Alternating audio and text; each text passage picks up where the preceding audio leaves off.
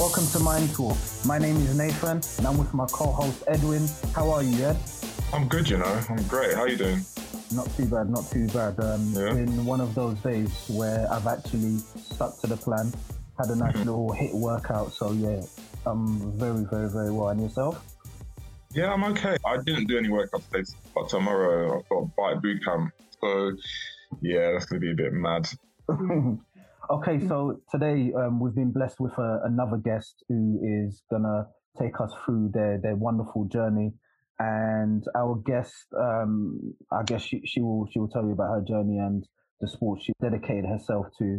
But it's a really, really interesting story. Definitely some gems. So please take a seat and yeah, let's just get started. And really a warm welcome to our guest Vicky. So how are you, Vicky? I'm all good. I know you lot are mentioning your workouts today. Done a little workout myself this morning. And then took the kiddies to the park. So a nice workout, a little bit of walking with the kids today. So yeah, all good. That's good. So we always start off with, and I guess we're coming to the end of the lockdown, but it's still important that, you know, we ask all of our guests about, you know, this lockdown. So I guess what we'd like to ask you is, how has your journey been? So just take us through the journey, how it's been for you from a mental aspect. To be totally honest, which I'm an honest person, last year I loved it.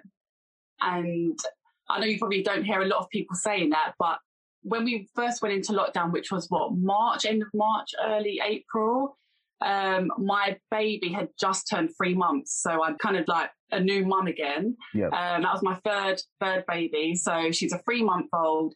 And then on top of that, I had a 1-year-old and a 7-year-old. So I just felt like it was probably the perfect time to be at home and not have to think about other work commitments. It was like I was forced to stay at home. Whereas for the first time with that pregnancy, I was planning to go back to work literally the week of the lockdown. So I was going to be out of the house like a good few times a week, but I was kind of forced to stay in. And obviously my partner was obviously forced to stay in as well. So it was like I got like the most amount of help 24/7. So I think, yeah, that was a massive thing for me. So yeah, I absolutely loved it. And it just meant that even though the schools were closed, but it just meant that spending more family time, and we didn't really get it before because we were both kind of out of the house doing other commitments, and it just meant that we were kind of forced to be together. Yeah. So yeah, honestly I can't complain. But going into this year, because I think it's lasted so long, it's starting to take its toll, I think. But now obviously we're starting to see a little bit of light at the end of the tunnel, which is good. But I just think because it's becoming so repetitive now, everyone's like, when is it going to stop? But I've not found it too bad whatsoever. Although I have had people that I know that have passed away. But then, it's just one of those things. There's positives and there's negatives to it. So, yeah. And what did you use to cope with lockdown? So especially you mentioned the latter part of it. What have you used? I think so. Going into this year, I think the weather is just rubbish, wasn't it? Like literally a few weeks ago, so bitter cold. And I'm someone that doesn't like cold, so I didn't really want to go out for walks and things like that. And I've got such a strong like family around me, family unit. My partner, amazing, and I've got a good group of like women because of what I do in my career. I've got so many women around me, and I talk to them on a daily basis. So it's so easy for me to talk to everybody around me rather than kind of keeping it in myself. I can quickly just send a little WhatsApp and say, I'm feeling rubbish today. And then, I've got a lot of people around me that I can do that with, which I'm so grateful for and happy that I've got to the stage now. It's only in the later part of my life, since I've grown up, that I'm able to talk and say that out loud rather than when I was younger, it would be like, no one knows anything, I'm good, that kind of thing. So I'm able to express myself a lot better now. I think it's very, very difficult especially in the cold, and it's dark, and you almost wake up and it's dark, and before you know it, it's dark. So yeah, you and me both will definitely feeling the same thing. So Vicky, I want to take it back. Let's take it back to your first memory.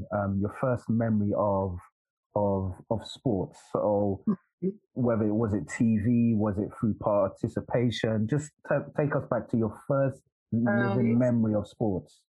First living memory. Okay, first living memory of sport. I've got to take it way back to primary school. Let's go. And sports day, PE and sports day. That's my first memory.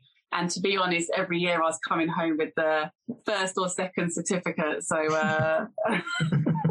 whether it was like egg and spoon race, or you know when you had to do like the 3-legged race and have your partner. But so I always.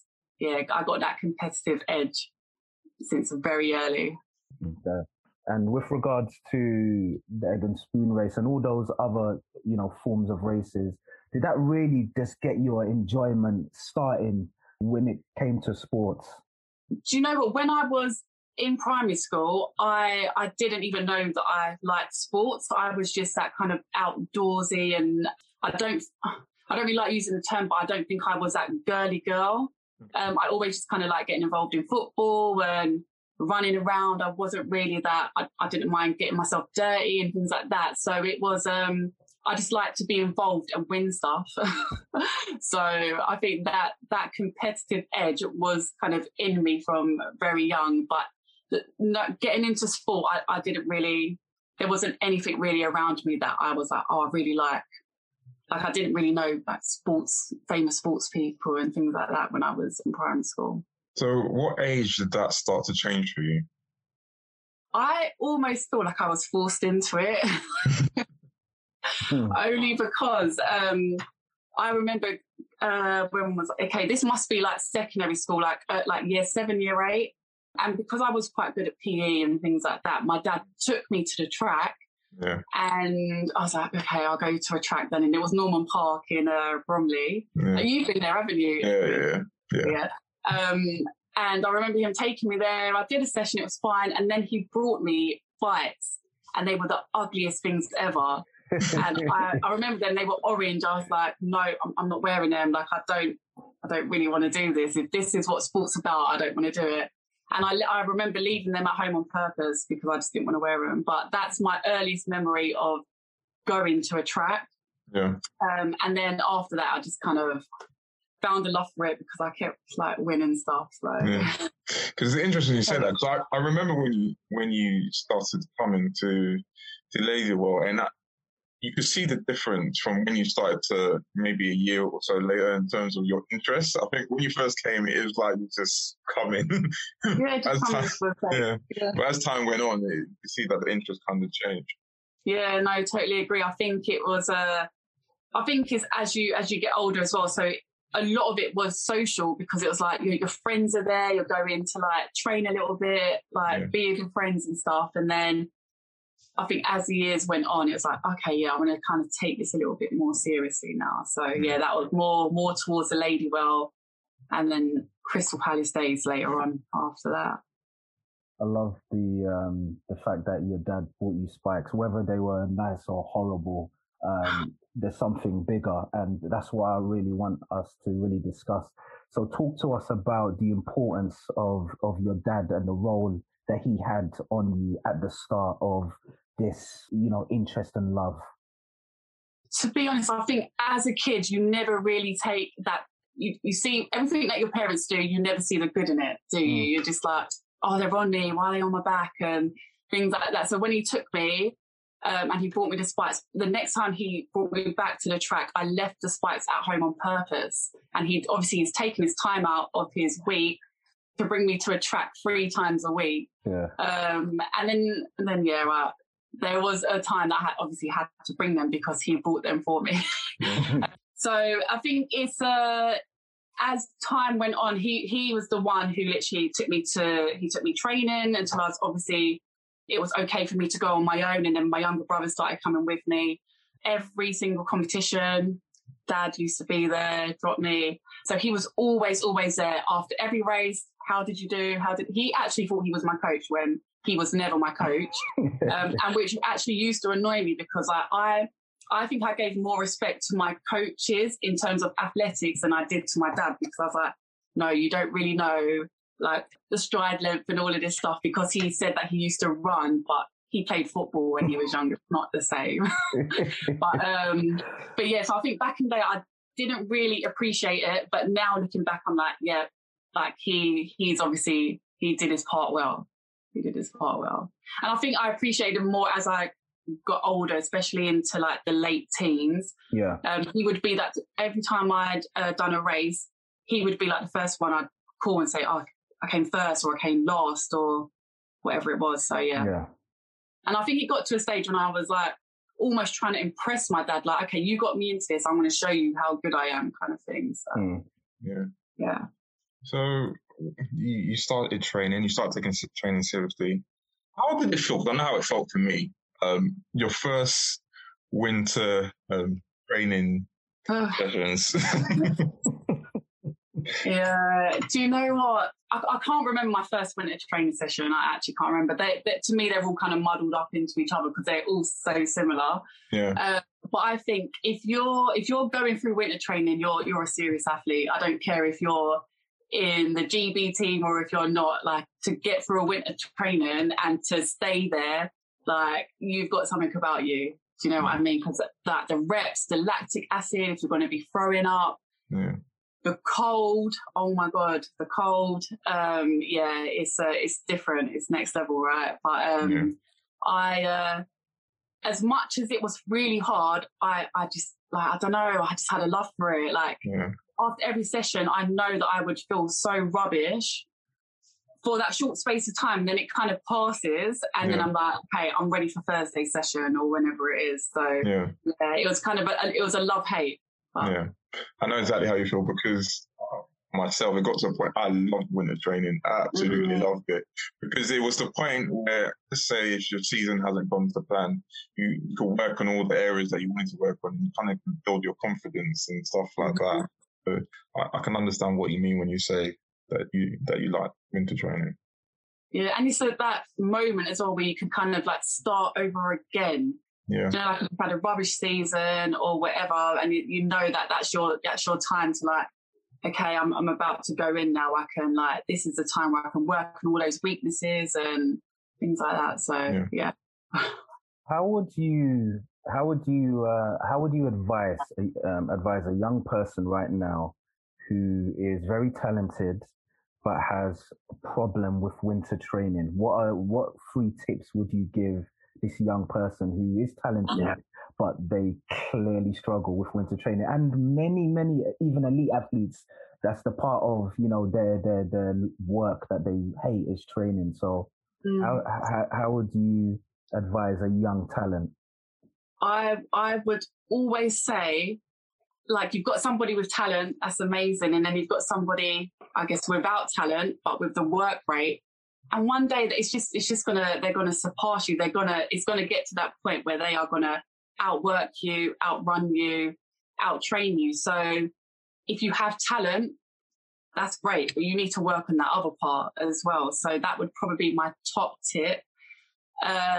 Second tip would be, do you know what? I think it's really like a girl thing, but get some new gear. And like with me, I find that if I've got something new, even if it's like a pair of socks or something like that, get to training in your lucky pair of socks or your favorite crop top or whatever it is. Yeah. And I don't know, that works for me anyway. Thirdly, do you know what? I think it's probably a bit of a harsh reality, especially to young children, especially today, is that you just got to bite your tongue and do it, because things that you don't like, you got to learn to just do it, whether you like it or not, because it's like there's a hard world out there, and you'll learn one day that even if it's not in sport, if it's through family life or other situations that arise, that if the job has to be done for you to better yourself, and even if you don't like it, it's got to be done. It's got to be done. Yeah. Do you remember your first club race? No. I don't know. Do you remember any of your races? I remember a few. I remember ones where I fell over a hurdle, where I've skidded through the line, ones where I've won, and ones where I've come last year. I can't remember my first ever one, but I do remember quite a few. What was it like for you when it came to race day? Do you know? Oh, that's a good question. Mm. And I've changed. Well, I changed as I grew up. So when I was younger, it was obviously a fun thing. You're with your friends. And then I got a little bit older, and I guess this was 16, 17, I guess around that age. I was the most nervous person. I don't know if I showed it on the outside. I'm not too sure, but I sure as hell felt it on the inside. Like I would be scared to like the warm-up stuff. Like I'd do a basic warm-up, but I wouldn't do anything extra because I was just like, I was so nervous that I either didn't want to do too much to like burn myself out before a big race or with me, my biggest problem looking back was that worried about what other people are thinking as well. And I do think that a lot of people struggle with that, but don't say it. Because it is a confidence thing as well. It is a confidence thing. So, and I do think I was very low on confidence in running, my running capability in front of, I don't know if it was in front of people or not, but I think like the person that I am today, no one is beating me back then. Do you know what I mean? But back then I wasn't like that. So I think it's interesting because me and Vicky were quite similar in terms of that. When it came to training, it was fine, but race day, it's like, oh no, everyone's watching. That's it. That is it. Like training was fine. I think it's comfort, Edwin. I think like we were all in the same training group and everybody knew everybody's like their character, their personality, like what their strengths and weaknesses are. Yeah. But you could be in the group and place everybody in a 200-meter race. And then it's like, get to race day and you've got all these people, like spectators and everyone else from other clubs. And then you've got people that have been like, oh my God, have you seen Lucy? She's won every single race this year or things like that. And it's just that added pressure, which is learning to deal with. But some people just obviously found it a lot harder than others. How did your, if they did, your coaches, how did they prepare you to I guess to race in front of a packed stadium or even a few spectators? Was there any methods that they helped you in preparing, or was this just something that you had to try and find for yourself? A little bit of both. I think the coaches that I've had have been unreal. Like I couldn't fault any of them. And I do think it is again down to me as an individual and being younger. Like it's like your mum and dad talking to you again. It's like, okay, look, head down, get your headphones in, get your warm up in. Don't worry about anyone else. Whoever like you're on the start line with, it's you. Tunnel vision. Get to that finish line, and then I'm there in the race and I'm looking at everybody. They've told me the right things, the right steps to put in place, but I've done the complete opposite. And then obviously if I've come out with a win, it's only because that talent has got me through. It's not really it's not everything else that's gone with it. So, that's probably that's it, to be honest, to a T. Did you recognise at that young age that something's not right in terms of mindset on track, or was that something you realised later on down the line? No, I always knew. I knew because with me, I don't know about you, Edwin, but with me, it'd be like simple things like, like when we used to like plyometrics, like box jump and jumping over hurdles. Yeah, I could do that like of a shorter height in front of people because I know I'm going to clear it. Yeah. If there's something that's challenging me and I know that, okay, the consequence is me dropping on my face in front of people. So then I back down. I'm like, no, I can't do it. But then if I'm on my own, I'm jumping over these things. So it's, it really does come down to self-belief, confidence in yourself. Yeah. Well, I guess this is a hard question. And I think for different people, it stems from different places. But I guess my question is, where do you believe your lack of self-belief comes from. Where did it come from? This lack of self-belief, was it just in sports, or was it, on a wider scale?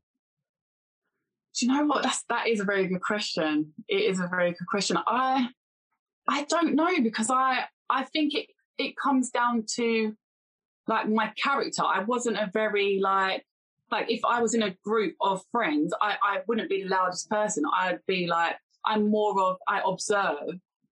So I know everything that's going on in that room, but I wasn't the most vocal person. Yeah. So I think it comes down to that as well. So especially with my running, like I knew all the details and everything that I should be doing, but it's just to put it into practice.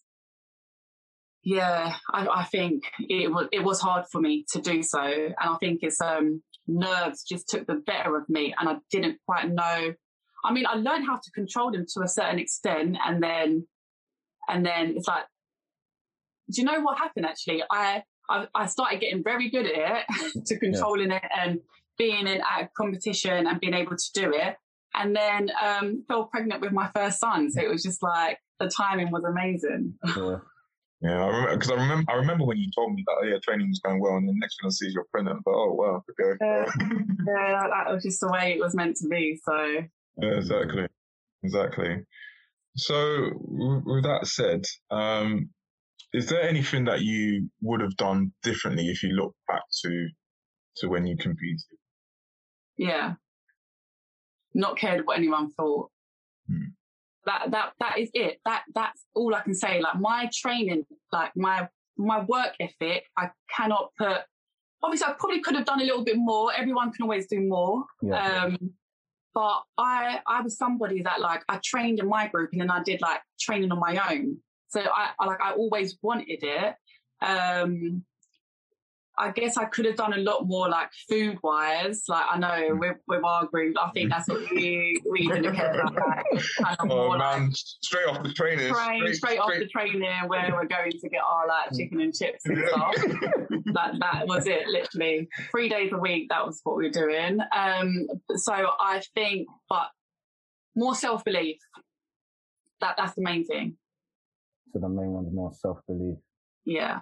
I guess for my question, I could ask this to Ed anytime, but I think for you, so I guess before I ask the question, when I used to play football, one of the things that I used to do is I would look at the other team training, and then I would just be looking, who's the best player, and literally just standing there almost, at the middle part of the pitch, just looking, just literally staring, trying to work out who are the best players. Now, for you, when you're an athlete and, it's about, 5-10 minutes before the race, what do you do? Do you acknowledge that your opponents are beside you? Are you zoning out? Talk to us about that process, the last 5-10 minutes before a race. Okay, so I've been through 2 stages. So I would say in the beginning to the middle of when I used to run and compete, in athletics, you just know who is that popular fast person at that moment for that season. Yeah. So you just know, like, they're walking around in their sponsored gear and stuff, and you're just there in your one nice top and everything else you've had for ages. So that's how you just know. So for me, I was analysed. I just knew, like, I saw their presence when they would do like their drills and stuff. They perfect high knees next to me and stuff like that. So I think it was just there. I couldn't stop that. But as the years went on, the seasons went on, and I learned more about myself as an athlete, and the different people that I've trained with and the different people that I've had around me, like training groups, I literally headphones on, zoned out. I used to like listen to a YouTube video. I can't even remember what it was, but it would be like no music, just like motivational talking. And I was like, no, this is me. Like it's all about me. And then I remember standing on the start line saying, I'm number 1 on this line. Obviously, sometimes I never did come out number 1 on the line, but it's just that starting point. My whole like perspective and thought process like changed completely towards the end of my running. And with that, how did you use that in life going forward, the stuff that you learned? Yeah, and this is why I've got to, even though I didn't make it where I wanted to running wise, it's helped me get where I am today. Because I definitely believe if I didn't do any of that, all of what I'm doing now wouldn't have happened. Definitely not, because now I know it doesn't matter if I'm good at something, like talented, but if I don't believe in myself and put in the work in, it's non-existent. It's not going to happen. It's going to take me so far. Yeah, Vicky, I think for me, one of the things that I find quite fascinating is that whenever I speak to athletes like yourself, Ed as well, there is that idea, or there was that start that, you know, before you actually go into athletics, you're very talented, you were very quick, quicker than your peers. So I know we're going back a little bit, but can you just talk to us the transitional thought process where you are winning on sports day, you're beating all of your peers, you then move into a club where people are just as fast as you, and then on race day where people are either as fast as you or even faster. How did you learn to deal with that, moving from being in the upper echelon of runners to being potentially mid to upper? How did that play in your mind? Yeah, I like all of that stuff, to be honest. If I like somebody being quicker than me, so I know that I can run them down and like, yeah, I can't wait for the day that I beat you. So it's all good and well, like being that number one person all the time, but I like a challenge. Like when I used to run at Palace, like I was always put in like to run with the boys. And I personally love that because I'm like, boys are quicker than me anyway, but I'm going to try and run them down as much as I can. So that's why I think it's just installed in me anyway to be competitive. And I do like the chase. So like even in my career right now, I don't want to be comfortable because I know nothing is going to really come of it. I need to know that, okay, there's something next that I need to achieve. I need to go for it. Do you remember how it felt like before you joined the club, when you were winning races, when you weren't taking it seriously, how it felt when you started winning races, when you were taking it serious? Yeah. Do you know what? When you're winning races and you're not taking it as serious, it's fun, you're happy, and it's good. And then when you are taking it really seriously, it's still the same feeling. You feel absolutely amazing. But then I guess there's a little kind of pressure on yourself because you're like, I have to win this race. I need to come top 2 or top 3. So like I remember running for, do you remember the South of England? I think that's probably one of my best achievements to date. And I can't remember the first or second in the South of England. And that was major for me. And I was like, no, that medal was just going to stay up in my room for everybody to see. But obviously it didn't mean anything to anyone else. But to me, it was like, yeah. So, I think there was no better feeling than winning a race, to be honest. No better feeling. Talk to us about I'm sure, you've been at many clubs. So just talk to us about the group dynamics at One Athletics club that you've been at, and talk to us about, the good points, and talk to us about your role, like were you the joker, were you the quiet one? Yeah, just talk to us about the group dynamics. Yeah. I think I've kind of stayed the same person throughout the different groups that I've been into. The different groups that I've been in, I've always kind of remained the same kind of character, I guess. Yeah. And I've always had really good groups, always had very good groups. I mean, and I feel so comfortable with them that I don't think I was a joker or anything, but I would crack jokes and stuff. But I don't know I was a proper joker, and I wasn't always that one to come in and like be so vocal and really loud, but I would give my share. I would still like give my part in the jokes and the banter and the conversation, all of that. Yeah. But I've been very lucky that my groups have always been like just top class. Like everybody that I've always trained with have literally played a massive role in in like my life, honestly. And I think it's just who I am. I think that you can't change, like the way you are around people doesn't change too much as you like become an adult.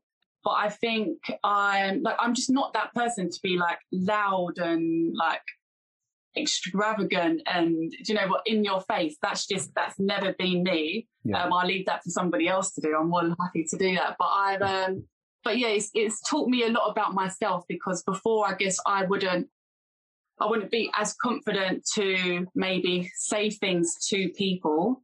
But now I'm like, no, do you know what? I do need to get my opinion across. I will say exactly what I think of that subject or whatever it is. So now, yeah, there's kind of no stopping me now. Perfect. So let's just move forward.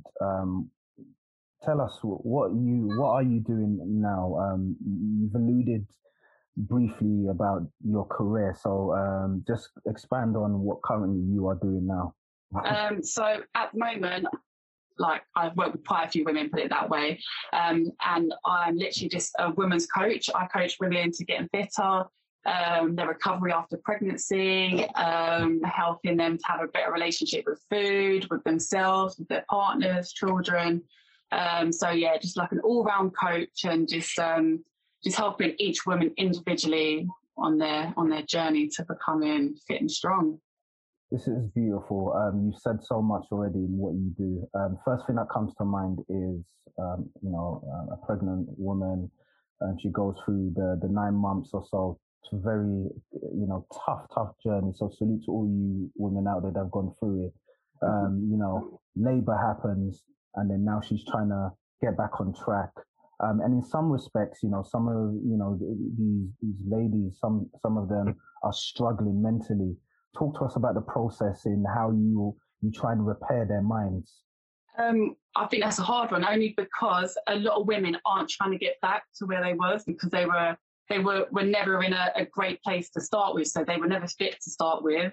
They were never in a great mental space. So it's me just saying, look, we're starting from scratch. Your body's been through a hell of a lot. And I think that's what a lot of women, they forget. So they've been through 9-10 months of pregnancy, and they just want to look amazing straight after. There's so much more to what your body looks like on the outside. Like you're physically, your like mental health. It's a word that's been thrown about a lot, especially through lockdown. Yeah. But it comes down to like how you view yourself, how you view your relationship with food, how are you with your partner. There's so much towards it. So it's literally for me to strip them back and just start from basics, and it's just having that outside person that has got no relation to you. I don't start off as their friend. I start off as their coach. I do become their friend, which is amazing. But that first starting point is so important, because it's they've got somebody outside of their circle that they can actually be honest and talk with, because it's so much easier to talk to somebody you don't know, I guess, than to like your partner or your mum and dad. So it's a step-by-step process, and it's not all about just going out for a run or going to do a couple of burpees or getting on eating salads every day, because everybody knows that everyone knows the right foods to eat and that we've got to move our bodies, but it's easier said than done. So yeah, I'm just their coach to guide them every day. And the thing is, a lot of women, we're just hormonal creatures. I'm sure you lot know, but no, we deal with stress differently, especially when you have children. It's a 24/7 job, and a lot of women tend to put themselves kind of at the bottom of that list, and we're left till last. So it's kind of my job to say, no, we're going to take this time out daily and just purely focus on you. So what's the type of things that you do to build their confidence? I challenge them. So a lot of them come to me and say, I can't run, I hate it, I can never do it. And that usually means I'm scared to run outdoors because of people watching me, or I'm so out of breath, like my lungs can't handle it. I feel like I'm going to like die or something. So I don't necessarily say it to them, but I always have these little challenges in place. I'm like, okay, we're 3 weeks in and you've just done 10 burpees. And to them, it's like, I cannot believe I've just done that. So it's little things, and it depends on the individual as well. So, but to me, a physical challenge of being able to do something you haven't done before is major, rather than the whole weight loss thing, because some people's goals isn't weight loss. It's literally being able to do something you've never done before. You can't believe that you've done it is a massive achievement. I think as soon as you use the word challenge, I think, it brought to me my next question. How do you get people ready for discomfort? How do you get them ready? You spoke about, some women not really wanting to run, they don't want to run outdoors. How do you get them mentally prepared to actually know that it's going to hurt? The first time that they go for a little sprint or a little run, it's going to be very uncomfortable. So how do you mentally prepare them for that? Do you know what? I just say it how it is. I say it how it is only because, like, going back to what we said previously about what would I say to a younger lady that's talented, is that you want to come on this journey to better yourself, to get fitter, to feel strong. You're going to have to do things you don't like. And the only way that I can say it to them is, tell me how you feel after you do it. And obviously I build them up slow. I'm not going to say go out and do a marathon today. I'm going to say go out, you're going to run for a minute, you're going to walk for 2 minutes, something like that. See if you can do that. And then let me know how you feel after. Don't let me know how you feel during, because I know you're going to be out of breath. But let me know how you feel after. And it's always the same response. So, and obviously it does come down to the individual, what they can personally handle. But then you've just got to be totally honest with them, because at the end of the day, if your child is saying, oh, mum, work's too hard, I'm just not going to do it, my homework, you're not going to say, don't worry, leave it today, you don't have to do it. And that's one thing I always bring up, is that how you treat yourself and how you treat your kids are so different, but start treating yourself like the way you treat your children. Okay. One of the observations that I've seen, particularly in football, I won't go into too much detail, but I guess my question is, I want you to picture maybe a young client that you have versus a client, say in their mid-30s. There was something that you alluded to earlier, and you was talking about, something about, this generation. Sometimes, we have to be careful in what we say, and, but your ethos is, no, we have to just be straight up. And I guess what I'm alluding to is, do you feel that you have to be different to your younger clients compared to your older clients, where we grew up in a kind of an era where it was okay to be blunt, for the lack of a better word, compared to this generation who are, so to speak, wrapped up in cotton wool? Or do you just, follow through with your ethos and treat all of your clients the same? Yeah, so with me, my clients are, I don't know what you'd class as young, but I'm guessing teenagers. That's what you're talking about. I don't have any young clients. All of my clients are, youngest would probably be 26, 27, and going up to my oldest client is like 60 years old. So my clients are all adults. And I guess if I am talking about my younger clients, I treat them all the same. Okay. I think there's only so much you can get with wrapping somebody in cotton wool, especially if they want a result. And then if they're not doing exactly what you've told them to do to get the result, then what do you do? How can you possibly keep wrapping them in cotton wool and saying, oh, it's all right, we'll go again tomorrow? Do you know what I mean?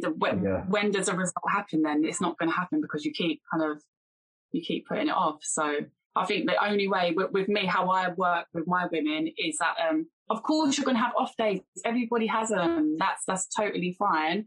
But there's a time that it's like, do you know what? If I've had that headache all day, if I'm not feeling up to it, it's kind of my job to be like, all right, 8:00 tonight, you're just going to go out, just get yourself out for a walk, or go and do a 10-minute jog. You're going to feel good after. But it's just that initial stage of getting yourself up and going, because we all have rubbish days. And I think because of lockdown, it's enhanced in rubbish days even more so, and everyone's having them a bit more often now. Yeah. But I guess the only way you can do it is just to be as blunt, not blunt, is to just say it how it is at the right time. Do you know what I mean? Because there are days where it could be like, no, okay, relax today. It's too much stress. Just go and put your feet up. It's not that. The priority here is you feeling good. So let's just relax today, and then we go again tomorrow. So there are ways around it. I'm not always saying like, no, get out for a run, go and do this, go and do that. There are so many ways for me to say to kind of be like, no, we need to get to your goals and do this. So yeah, there's a time and a place for it. Yeah. So how do you deal with people that have extremely low confidence? How do I deal with people that got extremely low confidence? It does come down, it's a lot of talking. I think if you leave somebody to their own device, that's where it can kind of spiral out of control. But because of what I do, I'm in communication with a lot of my women kind of on a daily basis, if not every other day.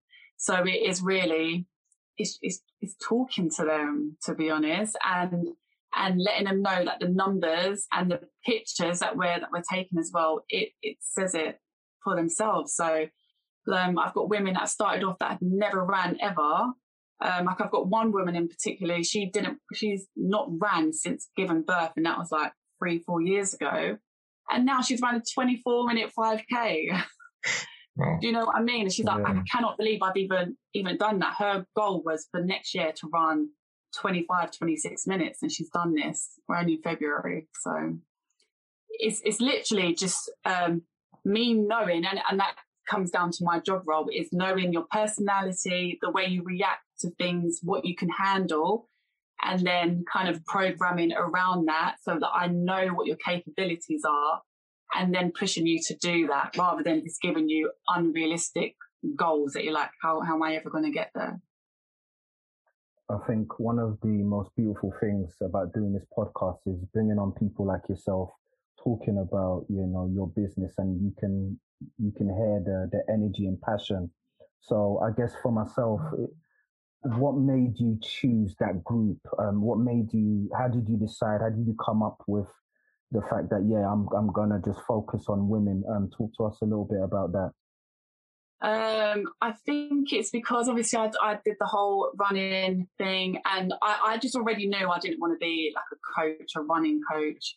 I already knew that anyway.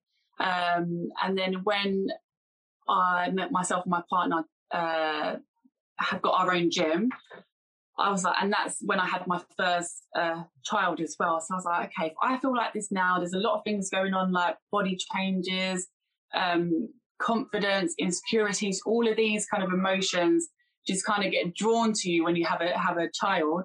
And I was like, how does the average woman, it's funny you say this because I actually put up a post the other day, but the average woman that's not into sport, that's not a regular kind of gym goer or someone that doesn't work out a lot, how the hell does she feel?